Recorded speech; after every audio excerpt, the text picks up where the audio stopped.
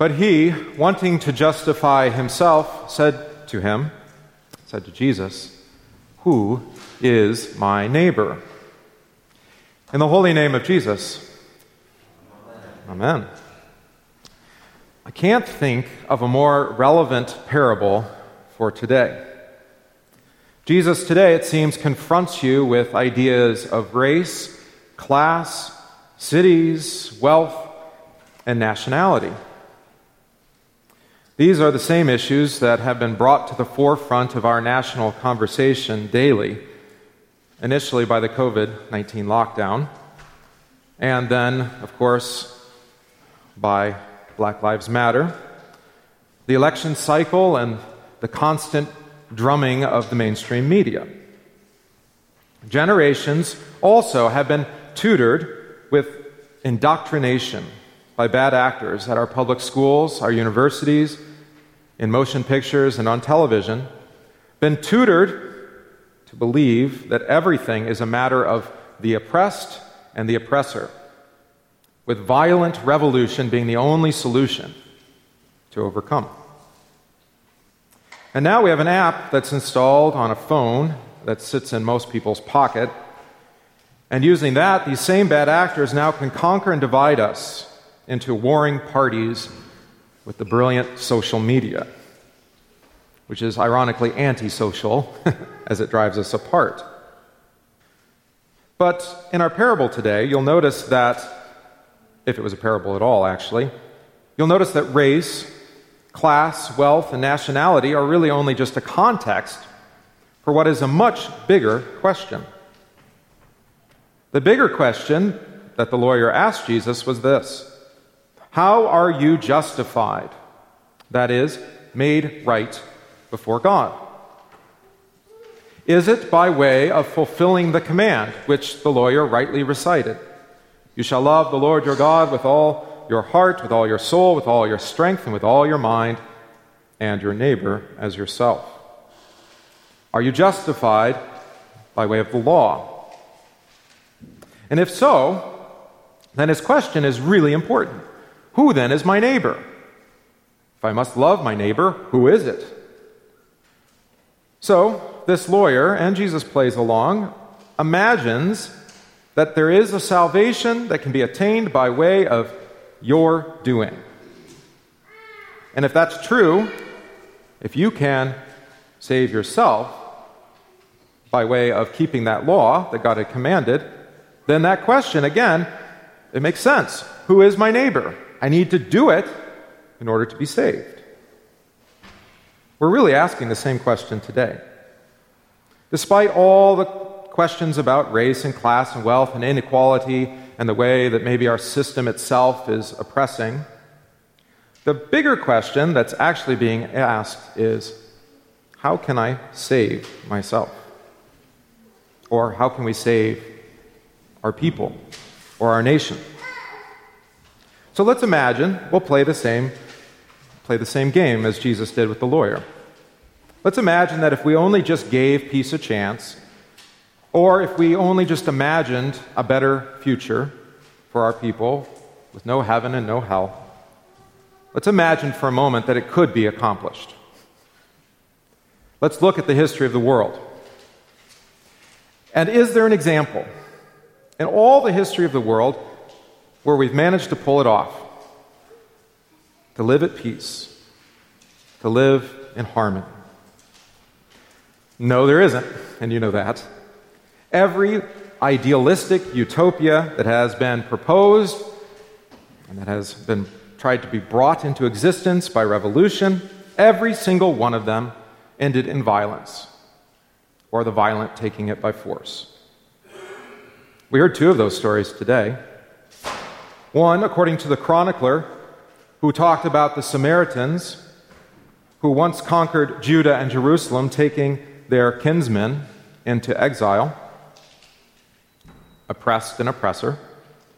But then notice that the evangelist shows us the opposite. Judah and Jerusalem putting the Samaritans under their thumb, now the shoe being on the other foot. The oppressed becomes now the oppressor. Thus, none of what you see today should actually surprise you in this world.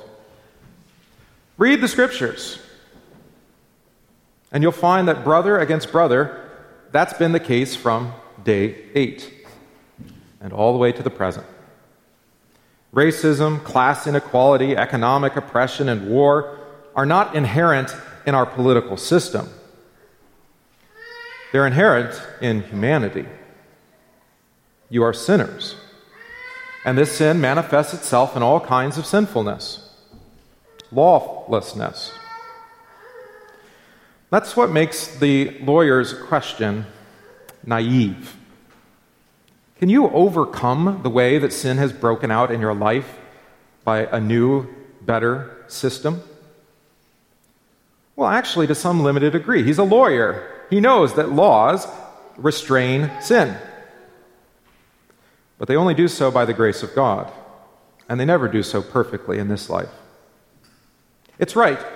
You should seek to live by way of the law, like the lawyer did, to pay attention to the words you speak, or as the psalmist says, to guard the door of your lips, to think, to use the reason and senses God has given you before you act, to examine your motives and your assumptions. That is, again, to live according to God's law, to love God, His Word, and to love your neighbor as yourself. But it never actually works. And it was never intended to work. If salvation came by way of law, then what was the point of the promise made to Abraham, the promised offspring, Jesus? That's what Paul said. Ultimately, only a changed heart is going to finally do the job. And you can't give yourself a new heart. Instead, you pray every divine service, create in me a clean heart, O God. And this is entirely God's doing. It's entirely His giving. A transplant that was done for you when you were baptized into Christ Jesus. Baptized, as Paul says, into His death. The new man, Jesus, is constantly at work in you by His Word and His Spirit to forgive you daily, to restore your love for God and your neighbor daily, to renew and to strengthen you. But without God's doing and His giving, there's actually no way that you can love your neighbor. It's only He alone that can work love in you. And because this comes from God, it's by way of His giving, you now see your neighbor in a different light. You don't see him as oppressor or oppressed. You don't see him by the color of his skin, by his economic status, by his nationality. You see him as someone for whom Jesus died. Someone for whom Jesus also seeks to give this life. Back to the parable for a moment. Did you notice? I said there was a detail that maybe you haven't noticed before. Every character in the story today has been given some kind of identification. Every character, Jesus attaches some way to separate or distinguish him. And actually, it's the same ways that we separate and distinguish ourselves from one another. The way that we divide, the way that we fight against one another. There's the lawyer, and you probably have, well, at least a few lawyer jokes in your back pocket. There's the priest, there's the Levite, and then there's the Samaritan. These are separated by race, by nationality, by wealth, by economic status, by vocation. Except for one, the man in the ditch. All we know about him is that he was on his way to Jericho. Suppose we could assume he was from Jericho, but we don't know that. He's just a man in the ditch. No other identification. Now, it's below the priest, below his status, to care for this dying man. It's ritually unclean for the Levite to have anything to do with him. And the Samaritan, well, they're at odds. There's a race war between the two of them. And this man on his way from Jerusalem to Jericho, presumably from Judah.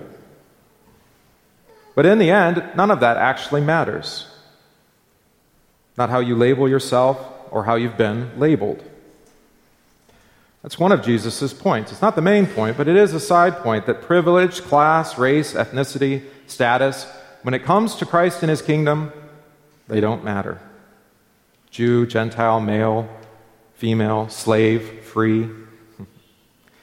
Who is your neighbor? That's the wrong question.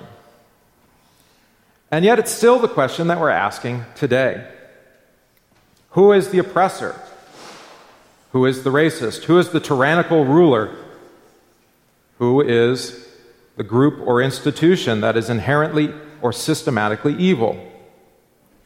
Again, seeking to separate, to divide, to actually make distinction by race and class and culture and nationality, when Jesus would have us do the opposite. It's the wrong question. We're actually all the same. First, having been created by God the Father, but more importantly, having been redeemed by Christ Jesus. Jesus, who gave his life for the sins of not just some people, but for the whole world. All freely forgiven in his name, if only they would believe. And thus, it's only under the merciful giving of Jesus, his suffering, death, and burial, to forgive our sins, that there is any hope for any of you. Any hope for peace and order. So let's go up to that 40,000-foot view and ask the same question then about our country. And that question that's being asked: is there oppression inherent in our political system? And the answer is sometimes yes. Our U.S. Constitution originally did not provide legal protections for its citizens, which we depend on today, such as search warrants only based on probable cause, or a speedy public trial with a jury, or the right to retain counsel. None of that happened until the Fourth through Eighth Amendments. We didn't abolish slavery or involuntary servitude for anyone until the 13th Amendment in 1865. We didn't have uniform voting rights for all until the 26th Amendment, which was in 1971, not that long ago. So nationally, we have been and continue to seek to correct any mistakes, omissions, or inherent injustices in our governing documents. Our governance has always been a work in progress. But there are those amongst us who think that there is a hope for some kind of utopian, perfect society. And some of them today think that the efforts of the last 244 years to bring about a more perfect union, well, they failed. Despite all the attempts to restrain, curtail, and bring justice to the citizens of our nation by way of law, they say the U.S. is a failure. And the only answer then is a violent revolution, with the oppressed overcoming the oppressor and putting in a new system. Only that will do the job, they say. Abolish everything. But the injustice, the inequity, and the oppression experienced by some are not the result of, a system written into the very fabric of our governance, but rather of individuals and sometimes mobs who act according to their sinful heart. Again, the only reason why in this country we experience, and actually in every country, and through all time, that we experience injustice, inequity, and oppression is because of the character of our own heart. And our laws can only do a limited job to restrain us, as God teaches. So this theory that if we overthrow everything and put in something better is even more naive than that certain lawyer's question. What must I do to justify myself? Who is my neighbor? As a nation, we can strive to improve our laws, to elect virtuous and wise rulers, to seek to bring justice and peace to all of our citizens. We can and we should.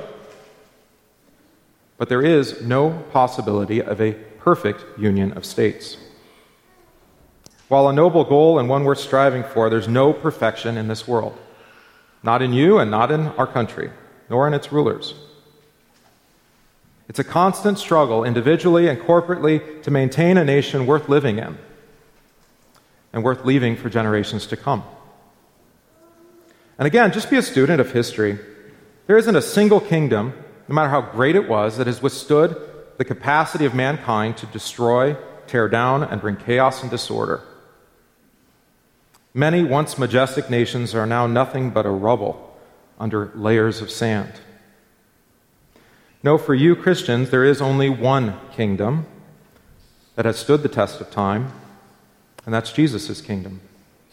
You are Christ's Israel, gathered from all nations, a holy Christian church. And you aren't ruled by law and order. In the church, in this kingdom, Christ's kingdom, it isn't a struggle between the oppressed and the oppressor. No, citizenship in this kingdom is given as a free gift. You've been naturalized by way of adoption and holy baptism. Your record of transgression has been expunged by Jesus' blood-bought forgiveness. And your King Jesus rules over you by grace and mercy, love and peace. This kingdom will never experience fully in this life, in this earth. It is known now to you only by faith. But you will know it by sight when heaven and earth pass away and Jesus ushers in the new heavens and earth. And lastly, most importantly, thinking of the parable, think about all the ways that Christ's kingdom has overcome then what divides and separates us. Again, there is no distinction. Male nor female, slave nor free, wealthy nor poor. Jesus only sees you for who you are in Him. Indeed, He sees you as one created by the Father and saved by His death. That's it. And that view should change the way you view one another too, then. And maybe also the way that you act within this world. Now that Jesus gives you to see everyone as someone for whom He has died, how do you respond to those whom are bad actors? Those who are seeking to destroy and oppress, seeking to forsake the heritage that has been given to them by their forefathers? How do you see them? As enemies of the state? Maybe. But also as sinners in need of Christ's forgiveness. Jesus died for them too. Yes, act as good citizens, vote, speak up, seek justice, especially for the marginalized and oppressed. Seek to overthrow the most tyrannical law of our state today, which allows for the free murder of children in the womb. But also, and I'd say most importantly, no one is your enemy. No, they are all forgiven. And so forgive your enemies. Love them. Even if it means that they're going to make your life miserable and that you'll lose everything that you love and treasure in this life.